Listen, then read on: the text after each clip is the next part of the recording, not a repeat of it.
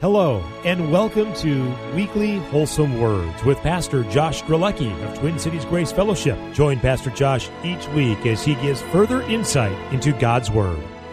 Hello, everyone, and welcome to this broadcast and this episode of Weekly Wholesome Words. This is part 4 of the issue of the eyes of our understanding. In this short episode, I want to take a look at the essential nature of the eyes of our understanding. In fact, when you look at the last word of that overall expression, the eyes of our understanding, the word understanding, that's an important feature to this whole thing.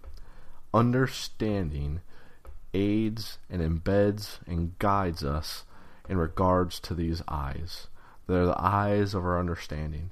They're the overall and general feature of everything that we do in regards to God's plan and purpose.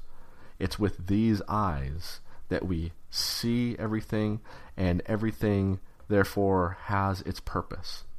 When you think again about your physical eyes, you're always looking and you're seeing things through a certain perspective. You're seeing things that are raw, that are material, that move and that are stagnant, that have color. Well, when you talk about the eyes of our understanding, we are gaining, not only are these eyes opening up, and not only do we have them, but they're eyes of our understanding. And we are to understand some things regarding God, our Heavenly Father, and His plan and purpose. And His plan and purpose, and understanding it, is going to be the behind everything that we do. When you think about a business and you think about their ultimate goal and objective, whether that's a profitable business and they're looking to make money, every decision that they make, every employee that they hire, every business venture they get into is geared towards that end. They have specific eyes, and the eyes of what they're doing in their business is and what they want their employees to understand is that the goal of this business is to make money. Well, when you translate that concept, that's what we're talking about. We're talking about the issue of God's goal, aim, and objective. And it's one thing to know it. It's one thing to have a knowledge of it. But it's another thing of understanding it. And understanding how everything that we do is geared towards this end. And therefore we need to not only, one, see God's goal, aim, and objective with these eyes. And we could really call them the eyes of faith. But that's only partial. Not only are we looking at these things that we cannot see, but what we also have to realize is that they're the eyes of our understanding. We need to grasp this information for what it is, what it's supposed to do, and what's behind everything that God's going to do and everything in which we're going to participate with Him in His business, so that we would be like-minded in regards to His goal, aim, and objective. If we don't see His goal, if we don't see His purpose and His plan and the ultimate objective to what God is doing, then we are going to be found as one kicking against what He is doing. We're going to be found as though a weak link in the chain.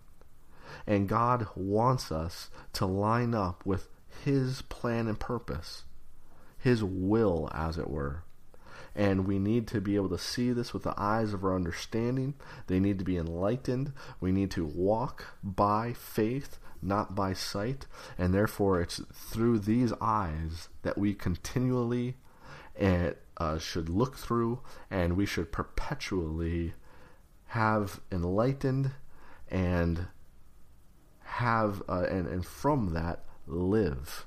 Now, in regards to what we're supposed to understand regarding God's business, as we left off last week, we started to look at Romans chapter 8 and the things that are a part of the eyes of our understanding, the eyes of, and their specific eyes in contrast to our physical eyes, because the things that Paul's setting forth in Romans 8 are things that we do not see. And God, our Heavenly Father, really gets that underway. There's many things he says prior to this that can fall under the category of the eyes of our understanding, but really they would fall more under the category of the eyes of faith, looking at these things and seeing things from faith's eye. However, when you're talking about understanding, you're getting into the purpose. You're getting into the goal, aim, and objective. And the purpose was stated prior to Romans 8 and verse 16 and onward, but it wasn't dealt with in great detail. In fact, all the other detail given prior to this is leading up so that your eyes, the eyes of your understanding, can be enlightened for the very first time. In fact, look at this real quick with me. Look at Galatians chapter 4. We've looked at other passages regarding the eyes of our understanding. Well, when you talk about the issue of edification as well, and the sense and sequence, the milk to meat, there's also the issue of being a babe in Christ to being perfect, to being spiritually mature. And the Galatians, they fell victim to those who came in and put themselves under the law. And when you put yourself under the law, you are unable, and you not only are victimized, but you leave yourself and really disable yourself and leave yourself without any ability to obtain to benefit, or to go after God's goals, aims, and objectives. And the Galatians fell victim to the bewitching of those who came in and put them under the law. When you get to Galatians chapter 4, Paul talks about what he's going to have to do to basically restore them. Look at verse 19 of Galatians 4. My little children, of whom I travail in birth again until Christ be formed in you. And then he goes on and talks about his voice. But notice the expression, my little children, of whom I travail in birth again until Christ be formed in you. The issue of being an instructor in Christ, which he also says in 1 Corinthians chapter 4, right after chapter 3, when he talks about the issue of being babes in Christ. The issue of being instructed in Christ is the issue of having Christ formed in you, the issue of who you are in Christ, your identity. That information is found in Romans 5, 6, 7, and even part of 8. And what the Galatians, as well as the Corinthians, failed to do is operate upon that foundation, operate upon who God's made them to be in Christ. And Paul's coming along saying he's basically got to rehash all that information and what should have taken place in regards to the eyes of understanding. If they would have had, if they would have walked in line and saw what God wanted them to see, and not been bewitched by things contrary to what God has taught them, then they would have never went after the law. The Corinthians would have never went after the world. Instead, they would have been going after God's plan and purpose, because they would have had understanding. And when you have the understanding, it works as so many things. It works as persuasion. It works as hope. It works as comfort. It is the underlining feature of almost everything in the Scriptures. When you come to understand it, that produces an effectual working of those things to a nth degree. And the Galatians, Paul had to travail in birth again until Christ be formed in them. Something that should have already taken place. And when you come out of, when your mother gave birth to you and you came out, you opened your eyes. Not necessarily for the first time, but outside the womb, you opened the eyes. Well, the same is true spiritually as far as how God our Father teaches us.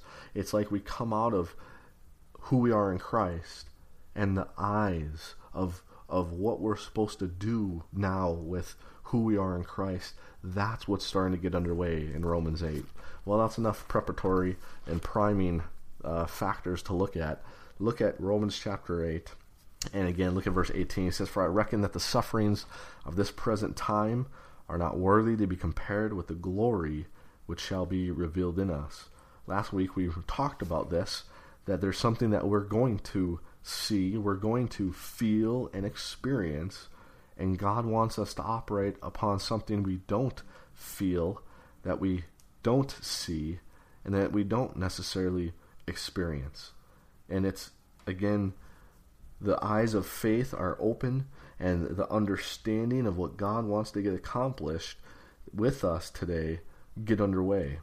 And we're just going to look at these things in the little detail that we can in such a short period of time. But look at verse 19. He says, "For the earnest expectation of the creature waiteth for the manifestation of the sons of God." And when you study out that issue of the creature and you go back to Romans 1 and see he brings it up there and see that's in comparison to, not necessarily a comparison, but in accord with what God told the nation of Israel not to be involved in, the worshiping and serving of the creature, the creation, the four-footed beasts and creeping things, and not make idols and things like that.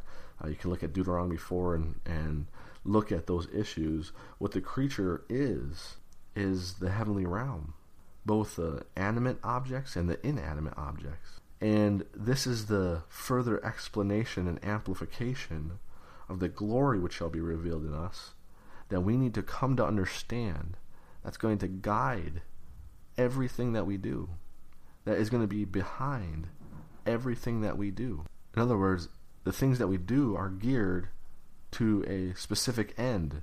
And when you have that understanding of the connection of this life to the life that is to come, that gives purpose, that gives value and profitability to everything that you do, every decision that you make, every place that you go.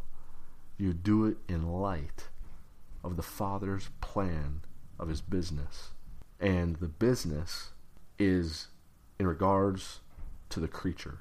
Now, the creature, again, is the heavenly realm, but notice how he describes the creature. Again, you have to look at this with the eyes of your understanding. You can't look in the heavenly realm and see that it's a creature. You can see that there's a structure up there, but even that's vague. But you have to look at this with the eyes of your understanding, that what God our Father is trying to get accomplished is for us to understand what he's doing, what his objective is with us as his sons and daughters, and the glory that waits for us, the glory that we can be involved in, and the glory that we can avail ourselves of.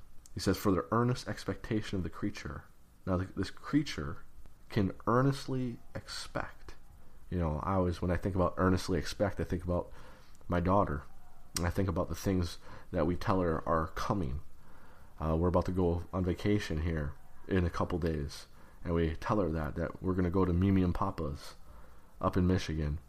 And she earnestly expects it. It seems like it's not at least once an hour where she brings up Mimi and Papa's. It's on her mind. And she is preparing and she's getting ready for the trip, for when we're there, and who we're going to spend time with, and what we're going to do, and what we're going to eat, and where she's going to sleep. She earnestly expects. There's some intelligence behind all that. There's some thinking that goes into all that. And that feature and that characteristic is given to the creature. There's some intelligence to this creature. To the creature, I should say. And not only that, in verse 19 he says, it waiteth. It waits. Well, again, in order for something to wait, there needs to be some intelligence. If there's no intelligence, then it can't necessarily express waiting. If you're a plant, even though it's geniusly designed, and there's a process of time that goes by in order for a plant to grow, but it doesn't wait, that's a animation, that's an intelligent feature that we utilize in connection with specific creatures, whether it's an animal or more importantly, a human being. You can tell a dog to sit and to stay, to basically wait, at least in some degree. And we do that all the time. We wait. Well, the creature waits. But notice what it waits for the manifestation of the sons of God. That's who he just said that he's made us to be in Christ, his sons and daughters. And the creature is earnestly expecting and waiting. Its intelligence is geared towards and focused upon when we, as sons, become manifest, or when the glory will be revealed in us. Our role is directly related to the creature, and we know it to be the heavenly realm, and we know it that there's some intelligence in the heavenly realm, and you can connect the dots in regard to the angelic realm. There's some intelligence up there, not only of the holy angels, but the devil and his angels. And obviously what he would be speaking about here in regard to the creature would be the holy angels. They wait for the manifestation of the sons of God. Verse 20, why do they have to wait? And why are they earnestly expecting? Verse 20, for the creature was made subject to vanity, not willingly, but by reason of him who has subjected the same in hope. God, in response to some things, he subjected the creature to vanity, for it not to function and not to fulfill its purpose and the intent that it has. It can't accomplish those things. But he also did that by reason of him who has subjected the same in hope. He gave the creature a hope. And what is that hope? Verse 21, because the creature itself also shall be delivered from the bondage of corruption and to the glorious liberty of the children of God. Now, there's so many details that we could look in here, but what our main objective is, as we conclude here, is to see and to understand what God's plan and purpose is with us. And once that's grasped, and once that is seen with the eyes of our understanding, and therefore the light of these words penetrate our mind and our heart, it will be behind everything that we do. We will make decisions in light of God's plan and purpose with us to deliver the creature from the bondage of corruption. Well, we're going to take one more week to look at this issue and to deal with it in a little bit more detail and look at what our role is in the creature, and to talk a little bit more about the issue of delivering the creature from the bondage of corruption. We'll do that not next week, but the following week. And until then, look up. Thanks for joining Pastor Josh for this week's episode of Weekly Wholesome Words. Join him next week for another look into God's Word. Until next time, look up.